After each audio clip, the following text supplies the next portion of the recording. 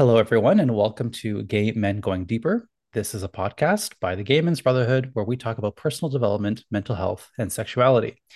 We are your hosts. I am Michael Diorio. I'm a life and wellness coach specializing in sexuality, relationships, and self confidence. And we have the wonderful Matt Lancetal. He is an Mhm. intuitive life and spiritual coach and counselor focusing on healing and empowerment. We each have our own coaching practices, but in this podcast, we are sharing all of our best stuff. And today we are covering the very uh, juicy, shall we say, topic of healing shame. Mhm.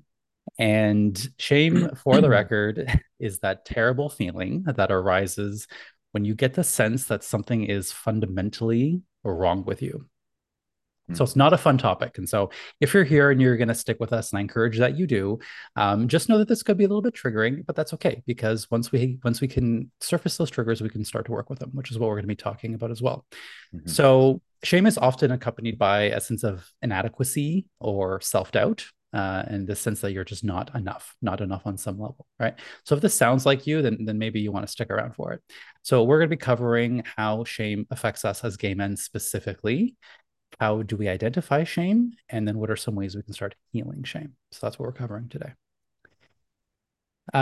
Reminder that this discussion will continue on the last Thursday of the month in the Gay Men's Brotherhood Zoom Hangout. This is where we give you guys, our viewers and listeners, a chance to share your own thoughts on the topics that we discuss here. So if you want to join us, go to the private Gay Men's Brotherhood Facebook group and check out the events tab to RSVP. Also, if you're on our mailing list, then we will email you the Wednesday before to remind you that we are meeting on Thursday, and you'll get the Zoom link in that email as well.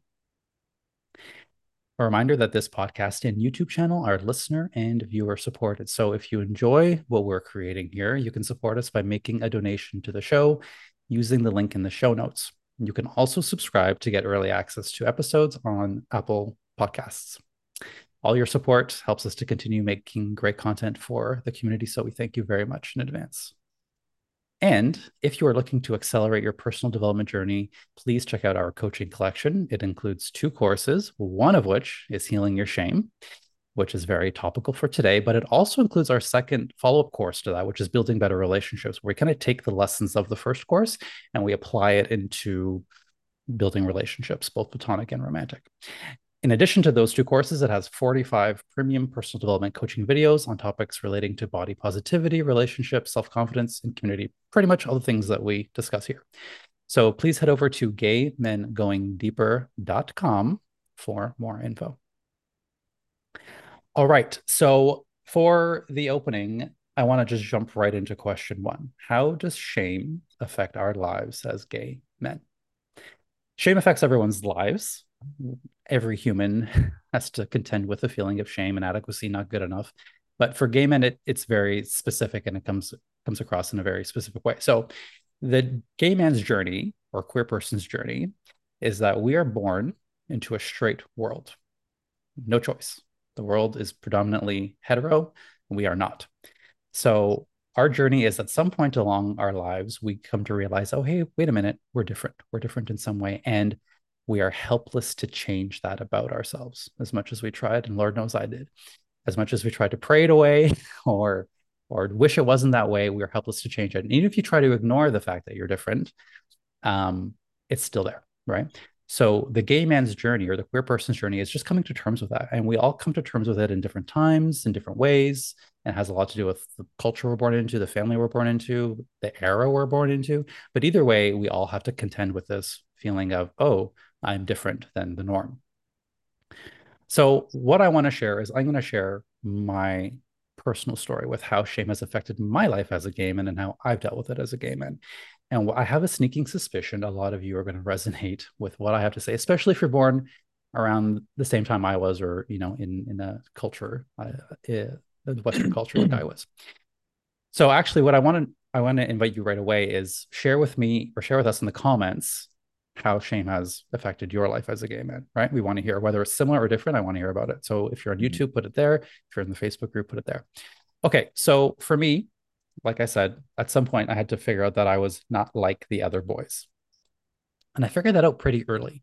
They were athletic. I was not. They were rowdy and raucous, and I was quiet and shy. I wanted to read a book and dance to 80s music because I was born in the 80s. And they wanted to, like, I don't know, beat each other up. And I was like, not interested in that shit. So I knew that I was kind of different from early on. And for whatever reason, something about me being different made me feel like there was something wrong with me. It was not something that I thought, oh, yay, I'm different. It was like, oh, I'm different, not in a good way. Now, as an adult, I see that as a good thing. But at the time, definitely not. So I didn't know what was different about me. This is going back to like my childhood, right? So I just knew that there was something wrong with me, even the way, like, I would hear like the adults in my life talking about how I needed to be more like this or more like my brother or more like these other kids. And just even hearing that, overhearing that, put something in my brain that something was wrong with me, right? So that's where the seeds are planted for me.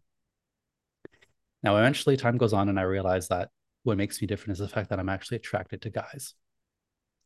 And that's a big no no in my culture where I was raised. So obviously, I kept it a secret. It's very deep in the closet. I was afraid that if anyone found out my dirty little secret, my biggest fear at the time was that my family would stop loving me, that they would withhold love. My mom, my dad, my parents, grandparents, my family. I'm very much connected to my family. I love my family. So that was really scary for me to think that. And then in a school social situation, I was afraid that I wouldn't have any friends. I thought, oh, if they find out that I'm not going to have any friends, I'm going to be a loner, which was a terrible thing for like an adolescent kid. So I learned early on to hide a big part of my identity. And I think a lot of you out there can resonate with that. And I learned to hide that part of me. And at the same time, learned how to blend in other ways, learned how to like make myself acceptable by hiding the parts of me that were authentic. So for me, that was, like I said, I remember loving the days that my parents would make me do chores because like that's the only time we'd put on like really loud music in the house. And like I'm like, yes, we can kind of listen to like Madonna and George Michael and New Order or New Kids on the Block, whoever that was. And I would just love dancing to it. It was like the one time that I was allowed. But I remember like seeing like, my dad's face and like this disapproving, like, you shouldn't be moving like that. He didn't say the words, but his eyes said the words. You shouldn't be moving like that. Which, fast forward, by the way, just going to tell you a pause. Now, this is why I fucking love dancing, and you cannot get me off a dance floor because it's almost like this unapologetic fuck you. I'm going to dance until I want to. But anyway, I digress. So yes, I learned to hide those parts of me, and that was part of me for me. And I learned to hide it at school too. So I learned really early on, I think a lot of gay guys learn this, is the fear of rejection and how to win approval. We learn to fear rejection really quick, and we also learn how to get approval really quick.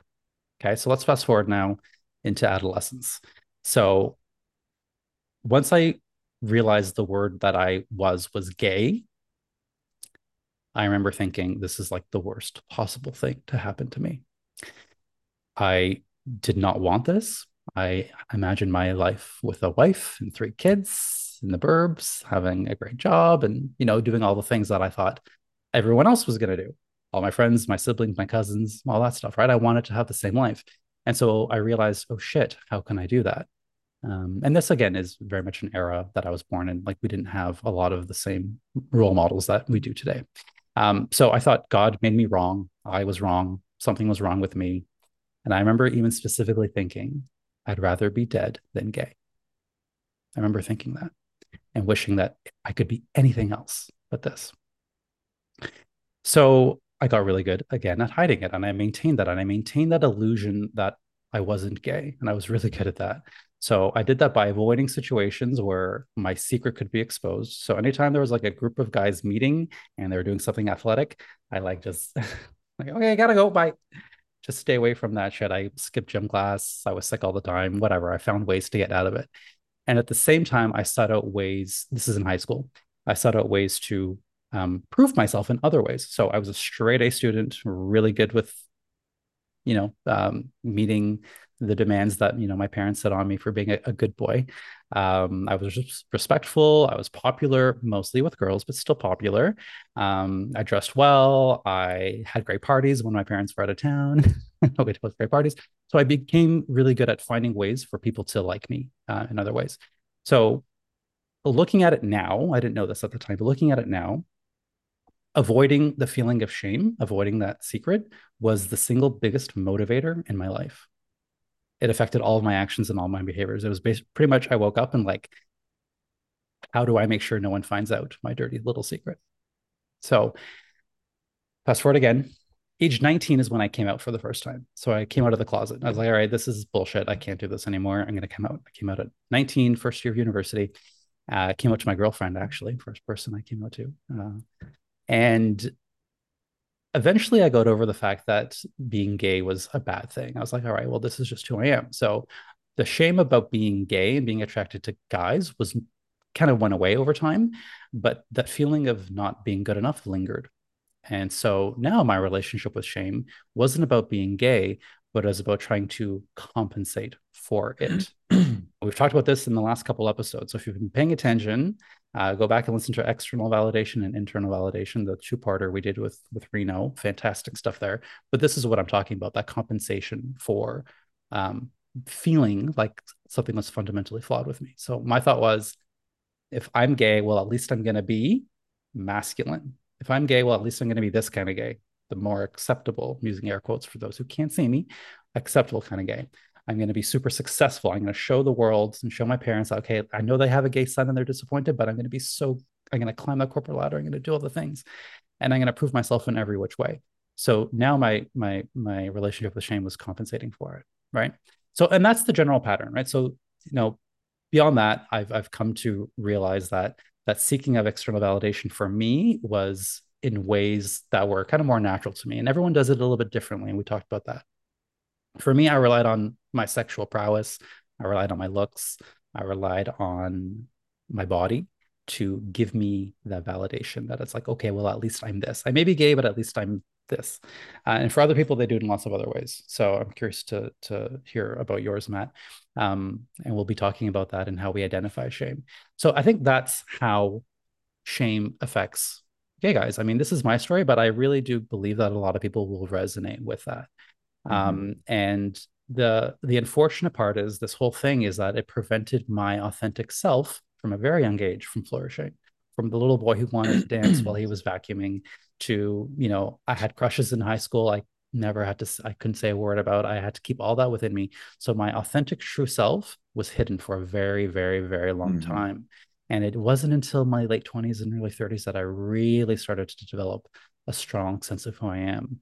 And so shame for me and for a lot of people with gay guys is about two things: hiding who you are, three things: hiding who you are, avoiding it altogether, and then even when you come out, compensating for it. So those are the three that I think it falls under any of those three. If there's more, then I'd be curious to know what they might be. So yeah, that's my story of how shame affected my life and how I do think it affects a lot of gay guys, knowing that I do work with mainly gay men. So that story might not be the exact same, but I'm willing to bet it's very similar. So Matt, what about you? Yeah, I just want to kind of share how I experienced your story. It was really emotional, actually, for me. I noticed a lot of emotions stirring up, and thank you, for sharing that, because I really related to it, and it almost kind of like shifted like how I'm gonna proceed with the rest of this podcast, because I'm like I came in with this very like coach hat energy on, like, let's talk about shame, and and now my heart feels really open, and it's like I'm less cerebral. So yeah, I'm still unsure how I'm going to navigate this. So I guess I'll just Bring let it both. come. Yeah, I can bring both. There you Bring go. both. There you go. Yeah, wow. Just so much around the energy. And I noticed like I'll explain the feelings that came up for me. There was a lot of sadness, a lot of empathy and compassion that I felt for you, because my story is almost identical. It's amazing. Like, I also came out at around 18, 19 years old to my girlfriend. Her name's Vanessa. Yeah. And I came out as bisexual though. It's like, Mm-hmm. I'm going to bring one foot out first, Me too. and then I'll bring the other foot out. So yeah, it's just really beautiful. There's so many parallels. And another feeling that came up was like, I really wish that I would have known you at that young age. We could have or any gay person for that matter. Like, I just felt so alone in this experience of feeling disgusting, feeling fragile, feeling angry. I was very, very angry as a kid, and I still have a lot of anger in me. I do notice it come up. Um, even still to this day, like I still feel the anger around having to hide most of my life. And, from the age of, I had my very first sexual feeling towards a guy at around 5. Wow. So I hid my sexual self from 5 till 18. That's 13 years of my very developmental formative years that I had to hide who I was. And people might be listening to this and thinking, well, it's only just your sexuality. But at that age, like that's all of who you are. It's like there, when we hide one aspect of ourselves, we don't just let all the other aspects shine forward. We start to hide all of who we are, and we have to manicure our image. Right. So this was a real big trauma for me. I think shame and trauma are so interconnected, because when we do feel inadequate and that we're not good enough, I think it's very traumatic. It's very traumatic. So I think that's why there's a lot of pain in our community, and you and I do very similar work, and we work with this pain every single day. Right. And I've been working with it, in other people, but I've been working with it within myself for decades now, and it's exhausting. And I'm finally at that point where I'm feeling like, sharing myself with the world is I'm learning.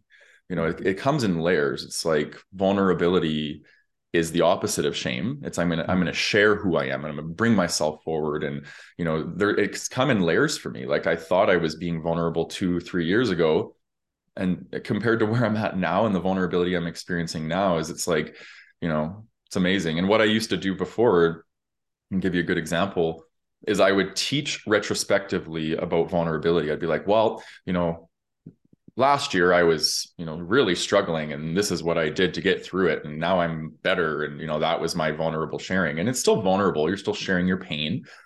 But now I'm like learning how to show up and be like, I'm still in pain.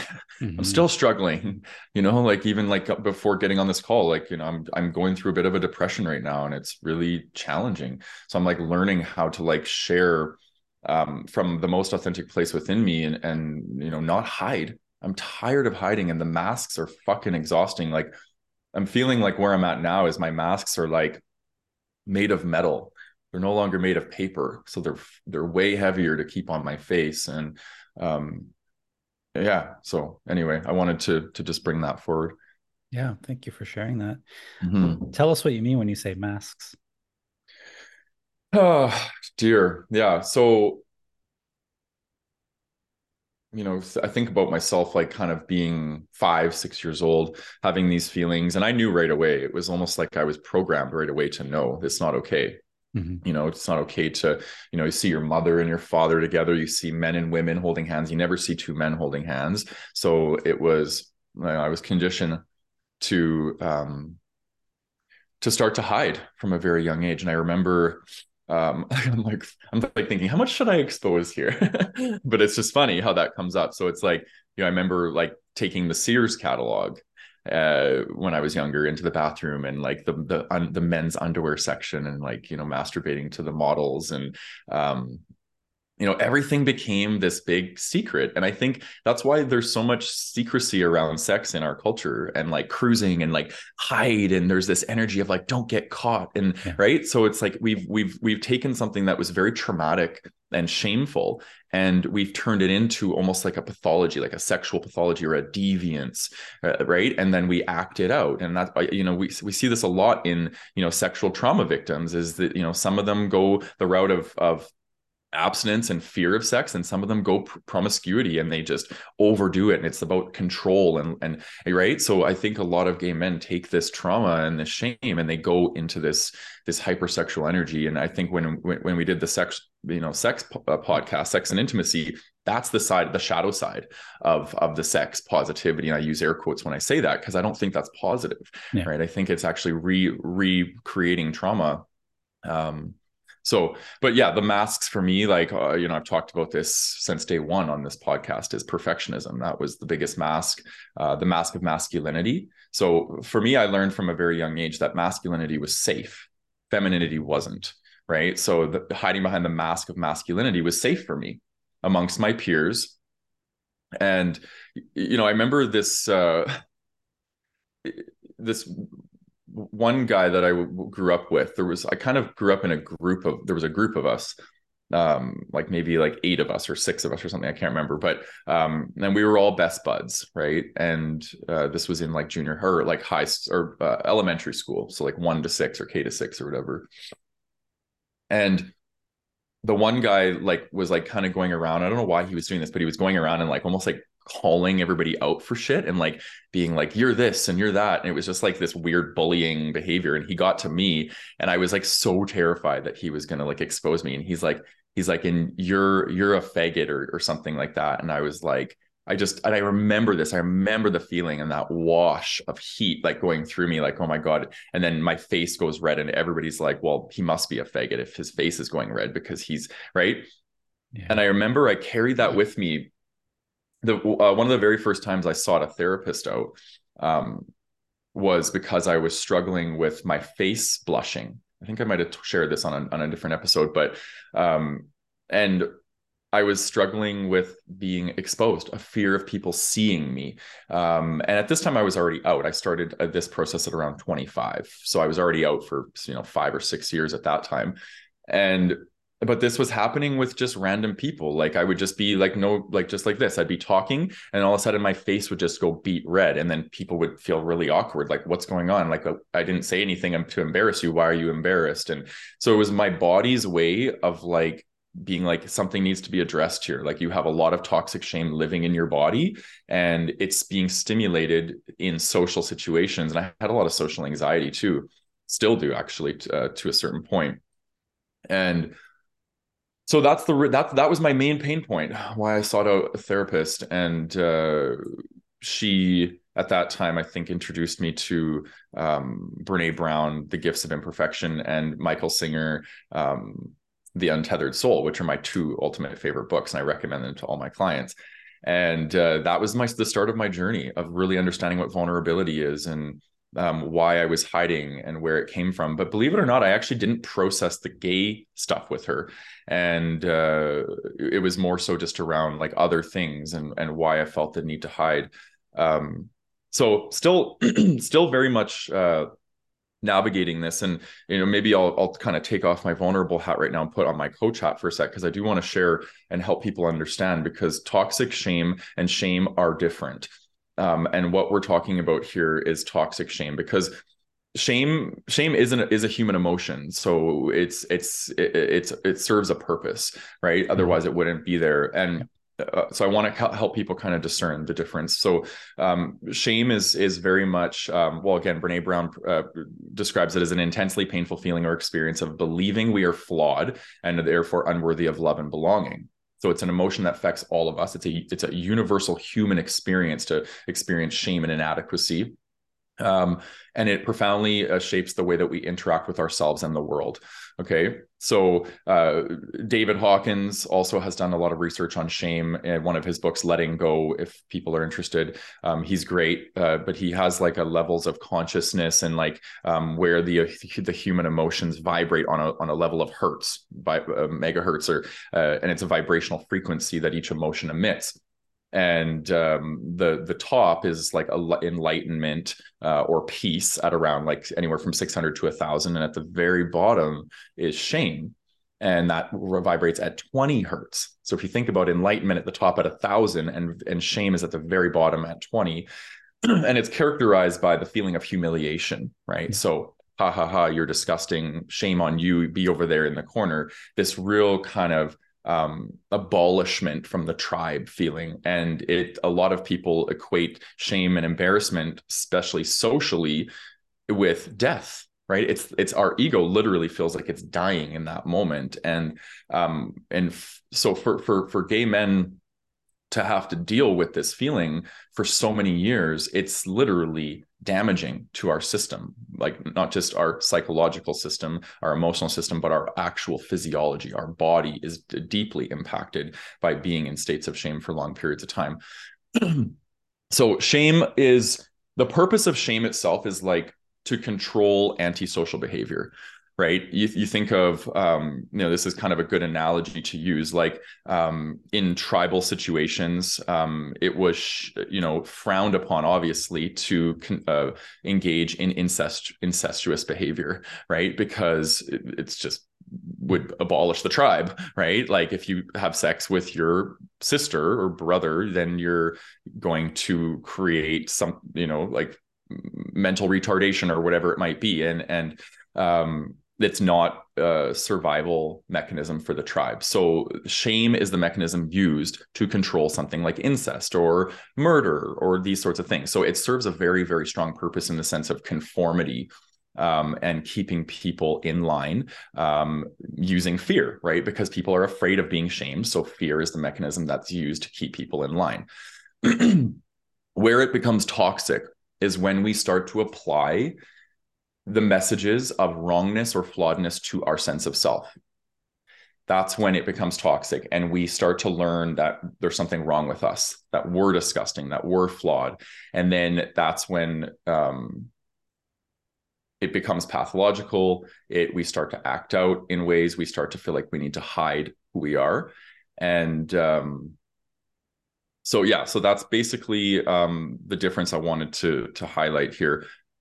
Go ahead. Yeah, that's a really good difference. I was Yeah. actually happy that you were talking about the toxic part, because you're right. Shame, like I like the way that you identified it. Is there's a shame for a behavior, which I mean, our parents all did the same thing, right?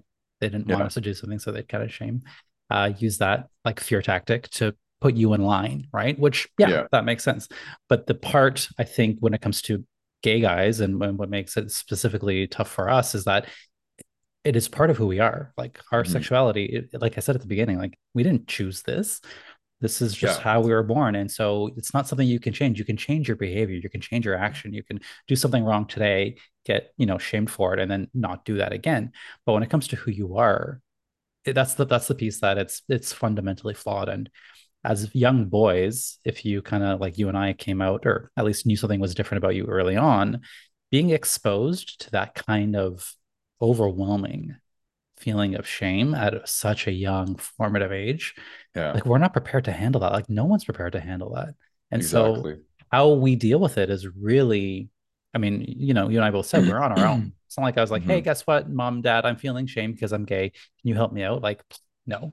I Yeah. dealt with that, right? And I think we all do. And that's why it follows us into our adulthood. So our next question is, I want to just say something quickly before we transition. So the antisocial behavior, this is really fascinating because who defines what antisocial behavior is? This is what I think we're reclaiming. This is what the gay and queer movement has been about, is reclaiming what defined as antisocial. Because if you look at, who's been defining antisocial behavior, it would be the church, right? The church and the state to a certain degree, but the church informs the state. So if the church is saying that being homosexual is antisocial and wrong, right? That's the messaging that we're getting. So then we start to attribute that I must be antisocial. There must be something wrong with me, right? This is the messaging that we got in that generation. You notice how things are shifting right now, and a lot of young queer and gay people are not coming into this world with this experience, the density that we had to, and even worse, the generations above us, because the church has less hold on what is defining antisocial behavior or moral code, right? People are like, fuck that. Like, I'm going to decondition my religious conditioning and I'm going to redefine what antisocial means to me. So I think that's really important to note here, because we have to do that if we want to heal shame. And I'll talk about this later. One of the main ways of doing this is deconditioning the narrative that we bought into around what is antisocial, what is immoral, right? yep, And that's the reclamation of the power that I think we're going through as a community, which is great. We need this. Yeah. yes, very well Mm-hmm. said, very true. It's questioning, like we talk about on this podcast a lot, questioning norms. Where did this come from? Do I want to keep this? Does this make sense for me? In some Yeah. cases it might, in some cases it might not. Mm-hmm. And your point about the religious aspect is very good. For anyone who's has not listened to the Purity Culture 2.0 podcast I did with John Carl Lewis, we talked a lot about that, because there is a movement as well within spiritual communities, within the church, even of people who want to change that institution from within. And I think that it's really important that, you know, that we make note of that, that it historically has been very bad for us, but there are people within the church, maybe a minority, but still a loud one, who want to change that. So go listen to the podcast about purity culture, because that is exactly what you're referring to, Matt, is purity Yeah. culture. We're all born into it, and it makes us wrong. Yeah. Yeah. Yeah. Okay, so the next question is, how do we identify our shame? So I want to actually ask you first. Um, I didn't use the word shame. Like, I didn't even know much about that word. Like, it was Mhm. not really, like, I would never have said, oh, I'm feeling shame. Like, I didn't have that level of awareness. Mhm. At what point did you kind of realize, oh, the feeling I'm struggling with here is shame? Like, what part of Yeah. your journey? Well, it's interesting because we learned a valuable lesson doing marketing for our Healing Your Shame course, is that gay men don't associate themselves with shame very often, right? Yes. Most human beings don't. They don't see it. They don't see it until you literally connect the dots for them, because shame is so elusive, right? And it's like, it's almost like we've developed an ego structure around the shame, which is all the mechanisms, all the masks, so we don't see it, right? And this is why shadow work is so essential to doing this, because shadow work is going into the belly of the beast, removing the ego structure and saying, shit, I got a lot of stickiness and a lot of, swampiness going on inside of me. I want to face it. I want to deal with it. So for me, it was my shadow work process. It was when I started going to therapy, and when I started to be with these parts of myself. But I started to notice, like, like my training, obviously, like, going to school for counseling and these sorts of things, like, I've always been very, very aware and insightful. But again, for me, it went on in layers, so it's coming off in layers. So if you were to ask me 5 years ago, I would have been like, oh, I've healed all my shame. Like, I have no internalized homophobia. Are you kidding me? I worked on that 5 years ago. I'm good. Right. And then as I'm learning about, myself more and more, I'm learning that everything is layered, right? Even my trauma, I would have told you 5 years ago I healed all my trauma, and I haven't. I'm still working on it now. And it's just, it's part of the human experience, right? So I'm always meeting new versions of myself every time I go through little awakening phases, is I'm meeting, oh yeah, shit. And what I'm actually meeting is humility. Humility is the lens I look through to see my shame, right? If I don't look through the lens of humility, I look through the lens of ego, and I say, I'll work a bit extra harder, and I'll do this, and I won't go into that arena, because that'll expose, Mhm. my possible. So for me, my shame was directly equated to my perfectionism and my fear of failure. Fear of failure is the biggest one for me, and it's really tied into fear of rejection, because I attribute, if I fail, I'm not perfect, and I will be rejected or abandoned. So I have all these kind of fears really kind of mixed into the swamp of my shame. So fear of abandonment, fear of rejection, fear of failure. Those are probably my biggest ones. And then, the next layer above would probably be like criticism and judgment. And, because those can still sting me sometimes. But those for me are more measurements of where I'm at. The fear of rejection below that is the deeper one that I'm working on. And then as I'm working on those, I'm noticing the fear of criticism and the fear of judgment becomes less and less and less, right?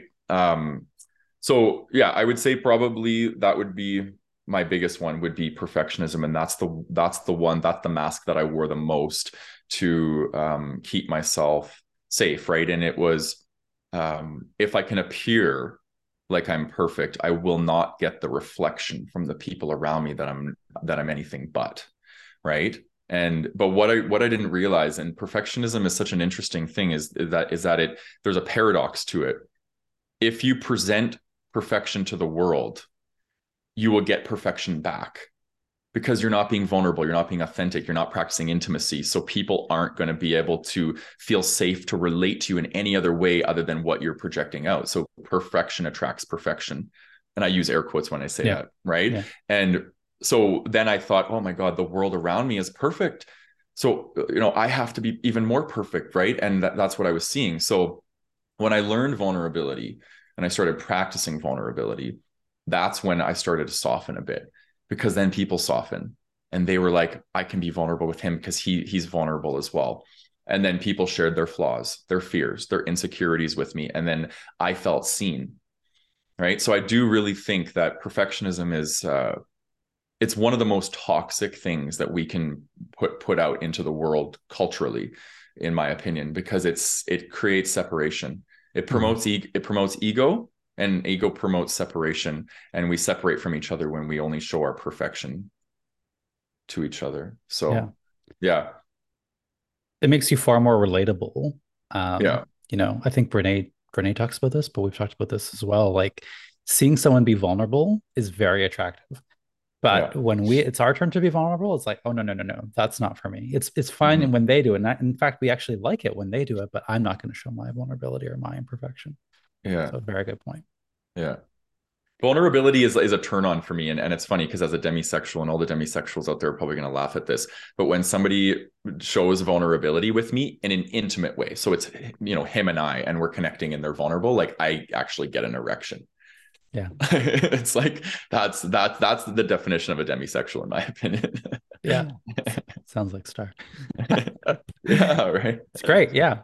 Yeah. Okay. So the question, how do we identify our shame? So yeah, perfectionism is a great one. I'm gonna second everything you said. I don't need to re-say it, but yes, very much me. That's how I would identify it. I think Mm-hmm. to answer the question how I realized that what I was dealing with was shame was when I read the book The Velvet Rage by Alan Yeah. Downs.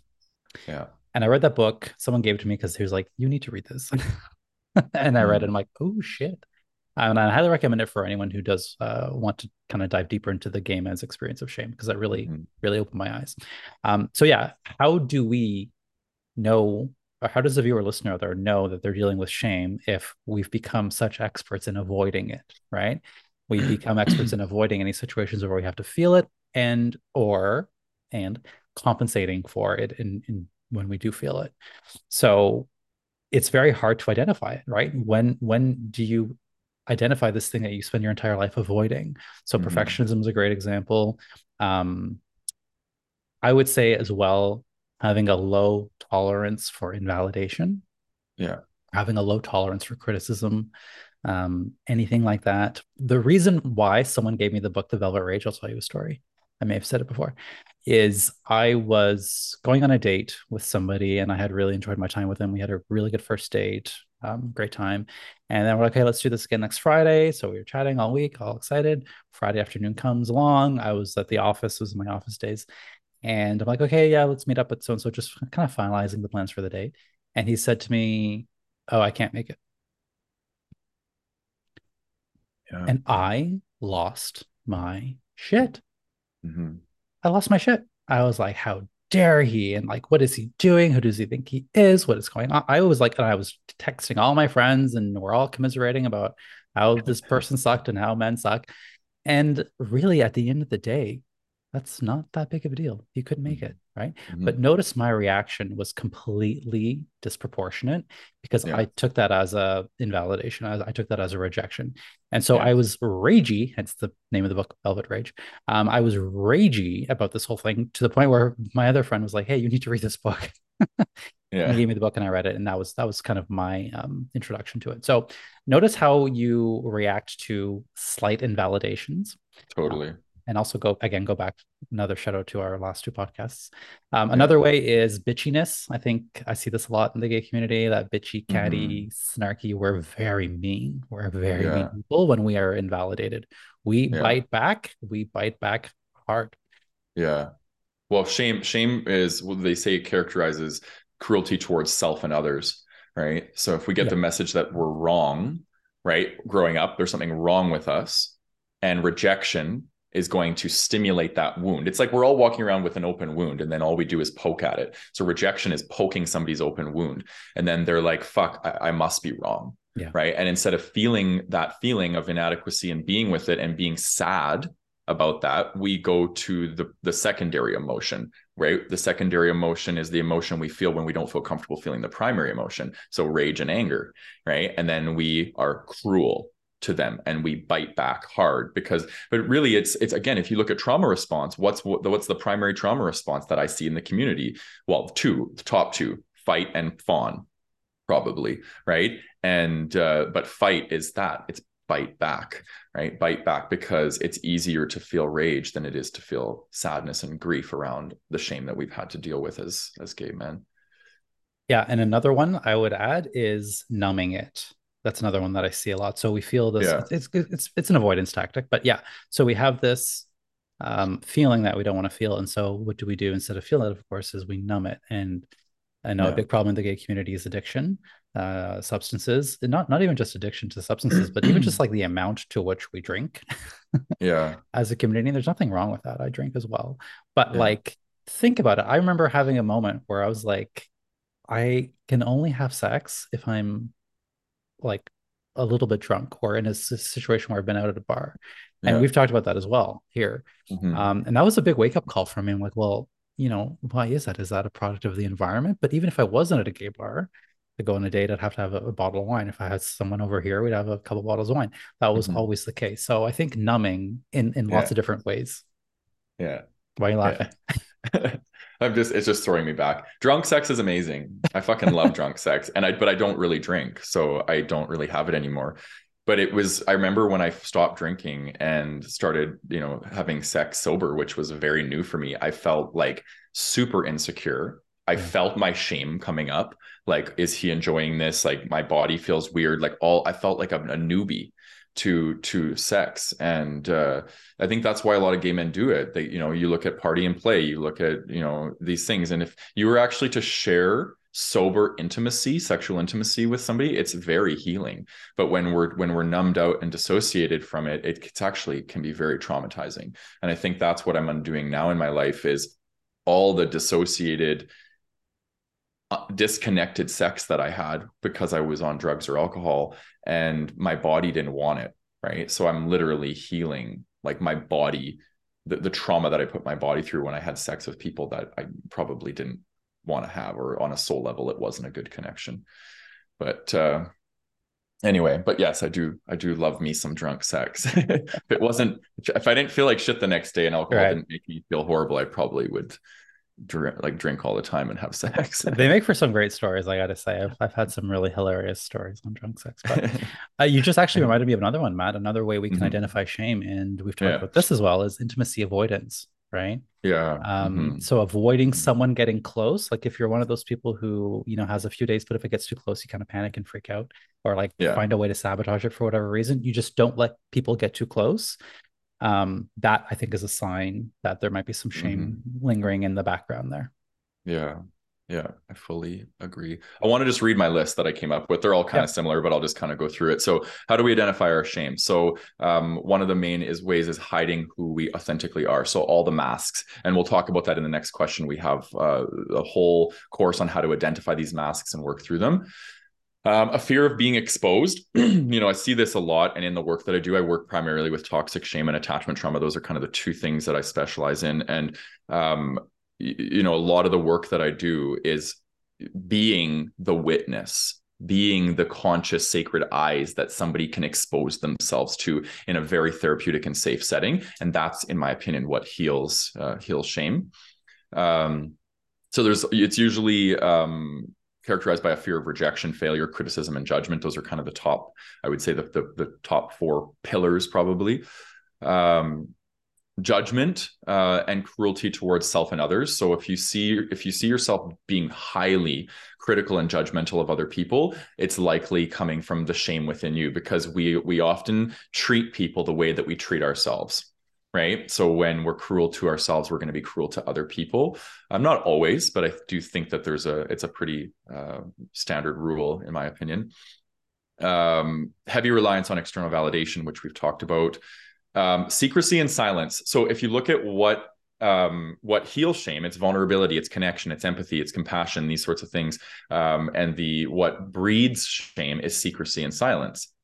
And notice how you show up when, let's say, you're sitting in like a heterosexual environment, like you're out for dinner or whatever, and you're talking, and and it's really interesting. I always observe this in people's behavior. I was out with a friend and we were having lunch in this place, and there was couples around us, and he was talking like normal about things, and then he started to talk about being gay and gay issues, and he lowered his voice and he almost kind of whispered a bit. And I was like, this is so Mm. fascinating. I just paid attention to that. And I'm like, do I do that? So now I'm kind of noticing how that shows up for me. So secrecy and silence will be like obviously a sign that there's something there. And for good reason. Like, we could potentially get our ass kicked when, if a bunch of, crazy people heard us talking about that, right? Like, in today's day and age, it's not as common, at least where I live. I think I can't speak for other people, but so I think we need to do this for a reason. Feelings of inadequacy, so feeling not good enough. But I would say this is a very universal human thing. So just because you're having feelings of inadequacy does not mean it's characterized by toxic shame. And then I would say working backwards. So for people like all the list that I just described would be deflated ego, right? Right. So this is how the ego would perceive these experiences, or through deflation. And then there's ways that the ego tries to hide us from seeing these things, and it would be through inflated ego, right? And that would be things like perfectionism, excessive materialism, cattiness, or the mean girl energy. So all of these overcompensatory mechanisms that we use to not have to feel the shame. And that's why gay men are so good at it. I think I don't know if this is true, but The Velvet Rage is a very interesting title for that book, because velvet is like, posh and high end. And it's like this, and then rage is like what's underneath that. So we project velvet to the world, but really rage is what's underneath. And I think that's what a lot of gay men I see is, we're all walking around with these masks, and we really need to start to be with the hurt and the pain and all the stuff that's underlying, so we can heal, take off our masks, and move towards the thing that is the most healing for shame, which is authentic connection, in my opinion, and vulnerability. But it's impossible to do that until we feel safe. So it is a little bit of a catch-22, because the very thing we need to heal is the very thing we're terrified of doing. Yep. So we have to have courage and step towards that initially, and then start to taste what we get back from that. And then that's very healing, right? And this is why we're doing what we're doing. Like the Gay Men's Brotherhood, it started as this vehicle to bring people together to share their story of pain, so we can all feel more seen and connected to. And it's morphed since then. So yeah. Beautiful segue into how we heal it. And yeah, I think that's exactly that. Going back to the title of the book, I think that's exactly how he describes it as well. It's a book that I have read a few times and I kind of go back to, so I definitely recommend it. But first, I think before we answer that, I want to just take a minute, because I feel like we've been taking like a shit on the gays because of all this shame. And I want to make it very known, I'm happy you said this, that I love the gays. I love being gay. All that fear of like, I wish I wasn't like this and I'd rather be like, all that's gone for me. I'm like, I see this for me as like the gift of a lifetime. Like, I'm so happy to be gay in this time and age, in the country I live in the city I live in. Right. And so I think it's a great thing. And for all the flaws of our community, for all the things that we're saying that are bad, I do want to say that I think we are a wonderful community, and that what we're doing here with the Brotherhood, with this podcast, with our courses, with everything that we do, is to help bring out the goodness that is inherently there. Right. I agree. And I'm not quite where you're at, because I still struggle with my needs going unmet in the community. And part of that is me. I have to own that. Part of me is still working through letting my walls down and feeling safe. But I do find that when I'm out with gay men, there's this energy of hiding. And it's like, I want connection. I want to connect. And I find dating to be challenging too, for this reason. So I'm still working through this stuff. And yes, I probably do shit on the gay community, but when I'm doing that, I'm doing it from a place of like, I think one of the gifts that I have in this world is to come in and shine the light on things that aren't working. Right? Like, I'm a nonconformist, I'm a libertarian. I come at the world through exposing truth. Like, so I really and part of my journey probably is going to be learning how to share more compassion and love as I meet it within myself, right? And right now I'm in the place of exposing, and I'm taking the same flashlight that I'm shining on the gay community and I'm shining it on myself too. So I think I really want to highlight that. It's like I'm not sitting here on some throne shining light on the darkness in people. I'm shining that same light within myself. Yeah. Yeah. Well said. Yeah. Okay, so how can we start healing shame? So this was the magic question, right? That double-edged sword, or whatever, how you Mm-hmm. call it, a catch-22. There's this thing that we've spent our entire lives avoiding, and we've become really, really good at avoiding, that we do not want to see. First, Mm-hmm. we have to identify it, and in order to heal it, you have to identify it, and you have to feel it. So, what are some ways we could start healing shame? Mm. Yeah, I would say, we have to move from 0 to 100, and 100 is belonging. Belonging is where shame fully comes in and does the work, but we can't move towards belonging if we don't feel safe. So I do believe we have to do a certain amount of individual work, likely shadow work, and working with a coach or a therapist or somebody that you like, a practitioner that you can start to share yourself with, and possibly do trauma healing work as well. And then we get to a place where we start to feel a bit more safe. We stop activating our trauma responses of like fight, flight, freeze, and fawn as much. And we start to feel safe to move towards things like vulnerability, intimacy, authentic connection, community.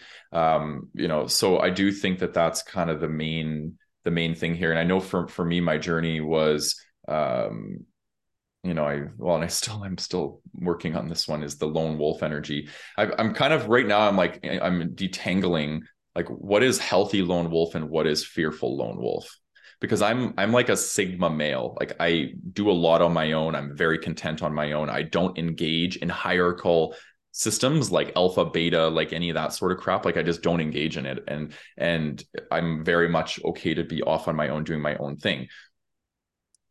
But there's a part of me that still has social anxiety and social fear. So I'm trying to entangle like who actually am I? Like what part of me is still governed by shame and trauma and is avoiding belonging, community, and connection, and what part of me is just content in nature.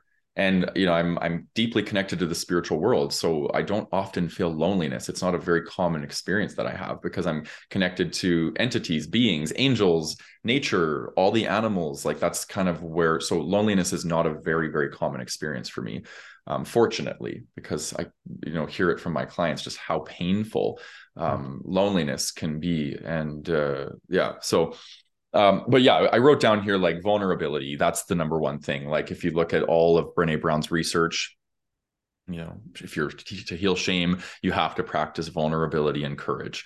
Like those are essential, right? And we have to muster up the courage to practice vulnerability for the very first time, maybe, and then we get the reward of that, right? And God forbid that you don't muster up the courage and practice vulnerability and you get shit on, Mm-hmm. right? So be cautious with who you practice vulnerability with. And I have kind of a rule of thumb, and there's a RAM attachment model. It's a relationship attachment model, and I can't remember the guy who does it, but it works like know, rely, trust, commit. So you know somebody first before you rely on them. You rely on somebody before you trust them. Or maybe it's trust, know, trust, rely, commit. Yeah. And then, right. So those all have to be linear. You have to have one before you can connect to the other. And I think, taking it slow with people and not just like barfing vulnerability onto people, because there's a lot of people in this world that don't know how to hold space. Yeah. I would say more people don't know how to hold space than do. Right. And you could be vulnerable with them and they could completely shit on you, and it can re-traumatize. So be mindful of that. And then authentic connection, right? So when we are vulnerable, that's the reward we get is authentic connection. And and then Brene Brown also says, shame is healed by telling the story of our shame in safe places with safe people. And that is, again, vulnerability. So safety is the key word here. Shadow work. we've done a whole episode on that, so I'm not going to talk a bit about that much, but that was a really great episode. We did a really good job with that one. So go and watch that. Presence and embodiment. So I remember like my journey, starting to connect with my shame in my body. That's it is in our psyche, don't get me wrong, but the psyche informs the soma, right? And vice versa. So we have to really be embodied to actually do like the healing of the shame and the healing of the toxic, or the trauma and the healing of the toxic shame. It has to be an embodied experience that is met with presence. Presence is basically the secret weapon to healing pretty much anything. If you're not present, you're not going to heal it. You'll continue to spin on the wheel of the mind, right? And the mind isn't the thing that heals. It's the presence and the connection to the body. And then deconditioning work. So letting go of old stories and programs that we've inherited from social systems that don't serve us. And this is a tough one though, because a lot of people, when they think about going left when everybody goes right, it is that primal experience that we have in our brain that it gets activated with fear. Well, what if I go left and everybody goes right and there's no resources when I go left?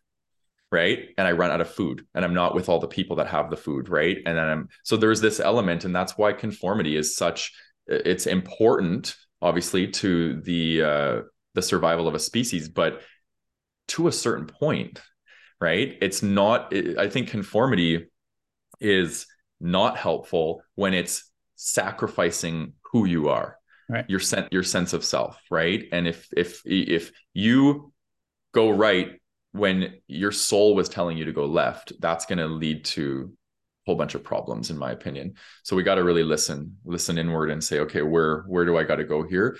Is conformity going to serve me, or is it going to not serve me? Yeah, I think those are kind of my things. Yeah. What about for you? Yeah, I think that covers all of them in terms of what are some ways we can start healing shame. You covered a lot of really, really good ideas. What I was thinking though, as you were sharing these, is all of the examples that I've seen it within our community. So things like holding space, being present, authentic connection.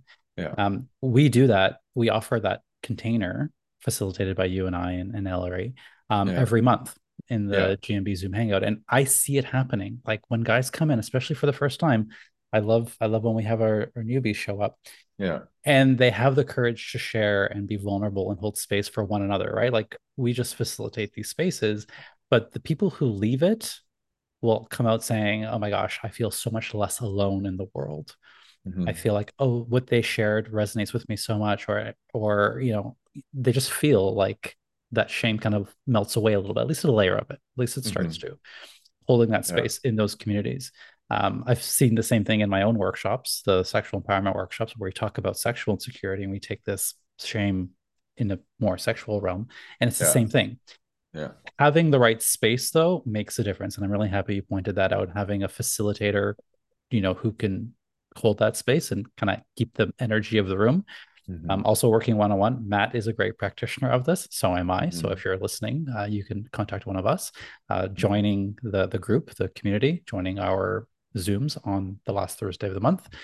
And then we have the course. We have a course called Healing Your Shame. Yeah. Which we created, what was it now? 2 years ago? Yeah. It's almost like kind of strange watching the videos, like I look so different. My hair was long. Yeah. It was during COVID. I remember that because I was at a different apartment. But Matt Callan and I created this because it was one of the first things that we kind of figured, okay, if we're going to help the community, and we do, then what is something that we all kind of struggle with and deal with? And so we created this course called Healing Your Shame. You can find it in our coaching collection, or you could also find it standalone. And what we do is we cover the basics, right? The foundational stuff of shame. What is shame? How we avoid shame, how to acknowledge it, the social impacts of it, how to develop shame resilience, and then developing a stronger sense of self.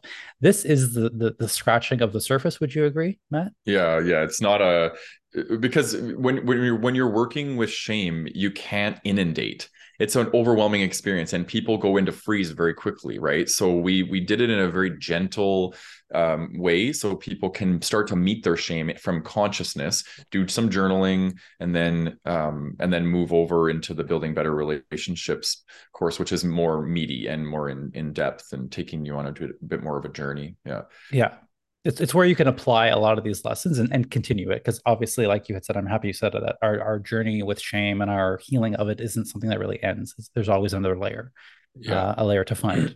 But at least, with these things, we give you the basic building blocks and the tools. And the people who Yeah. have taken the course have found it very enlightening. And I think what a lot of people enjoy are the journal prompts. So there's Yeah. 6 different modules. And at the end of each module, we give you 3, I believe, journal prompts Yeah. that kind of help you.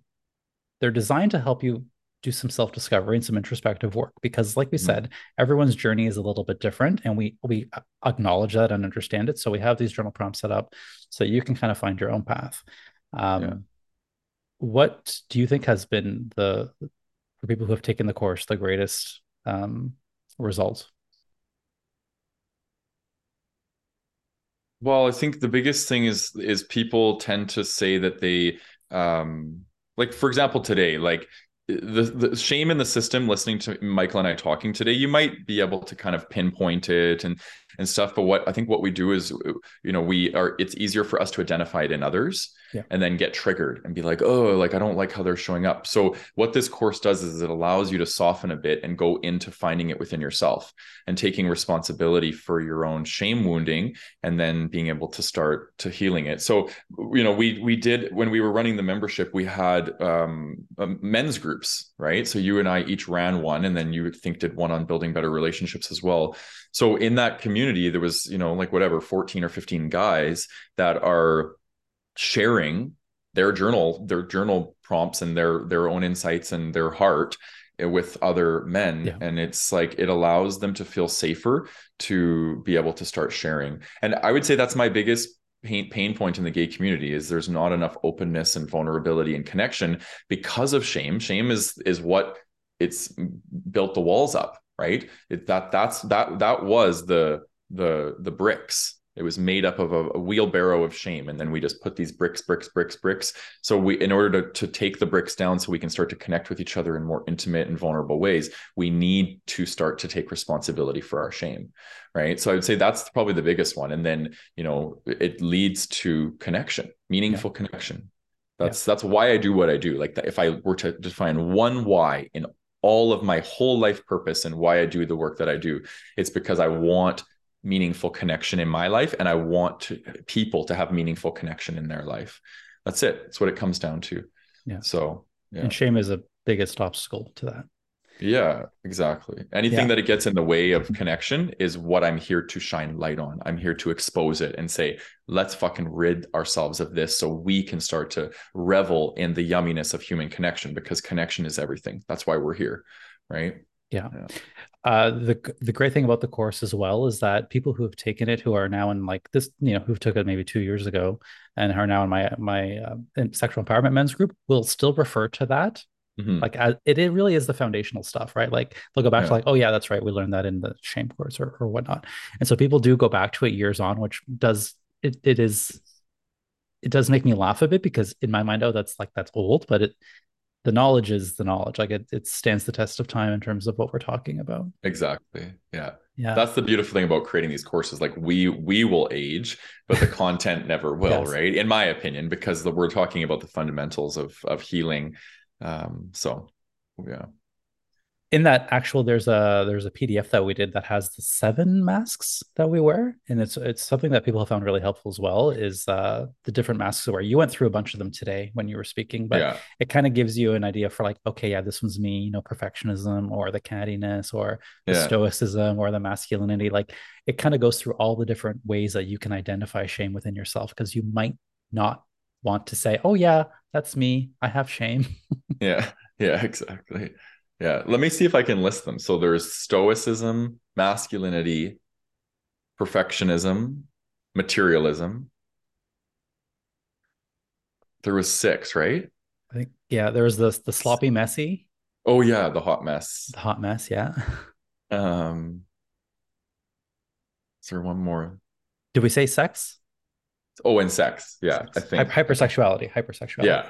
Yeah. And there's more, but we just Yeah. identified kind of like six that we see very predominant in the community. And then we unpack them and then help you kind of understand what your masks are and what you're using. Because Yeah. that's the biggest thing. That's the hardest thing about working with shame is the ego. The ego is so cunning and so good at convincing you that it's not there. And this isn't just with shame. This is with trauma. This is with grief. This is with all the emotions that we don't want to face.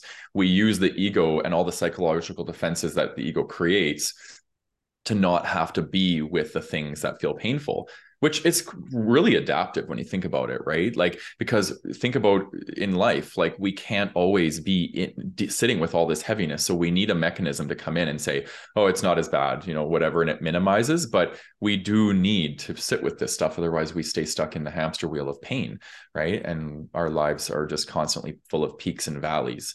So we need to face this stuff if we want more consistency of peace in our lives. Very well said.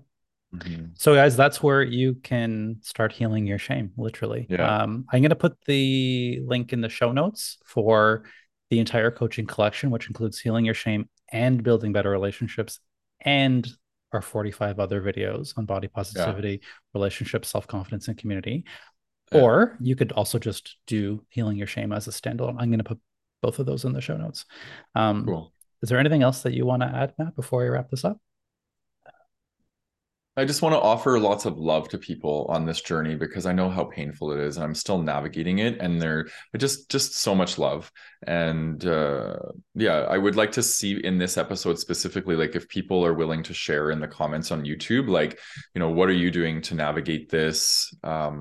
Because I do think we need to normalize this more, right? Because it's so easy to feel like you're alone on Yes. this journey, like, and you're not, trust me, like, so many people are facing this, and we get to see behind the curtain because we do this work for a living. So like feeling, and I still sometimes feel very alone doing this. So I can't imagine that people, that don't get to see other people suffering through this, that they could feel very alone, and you're not. So, and there is a way out. Yeah. Yeah. That's why I love the men's groups, right? Mm-hmm. That's exactly what it teaches you, is that you're not alone.